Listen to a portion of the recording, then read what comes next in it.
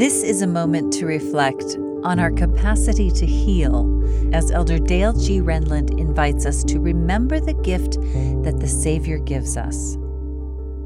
The Savior's given us many ways to focus on Him, including the daily opportunity to repent. Sometimes we undervalue how great this offered blessing is. When I was 8 years old, I was baptized by my father. Afterwards, I held his hand as we were going to cross a busy street.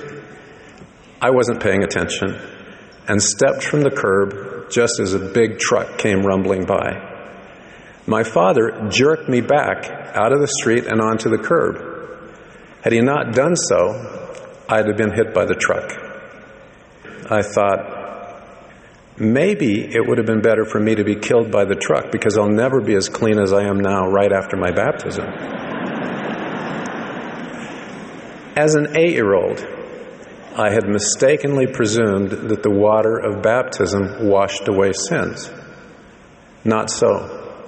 In the years since my baptism, I've learned that sins are cleansed by the power of Jesus Christ through His atoning sacrifice as we make and keep the baptismal covenant. Then, through the gift of repentance, we can remain clean.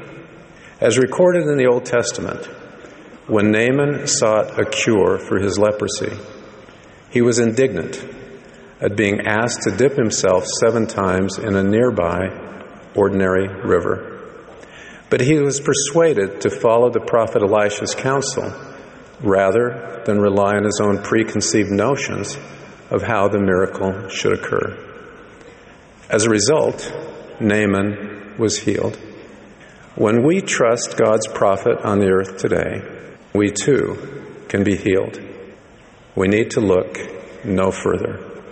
Brothers and sisters, I encourage you to remember and always focus on Jesus Christ. He's our Savior and Redeemer, the mark to whom we should look, and our greatest treasure. As you come to Him, you'll be rewarded with strength to face life's challenges, courage to do what's right, and the ability to fulfill your mission in mortality. Treasure the opportunity to repent. That was an excerpt from Elder Dale G. Renlund's talk, Jesus Christ is the Treasure.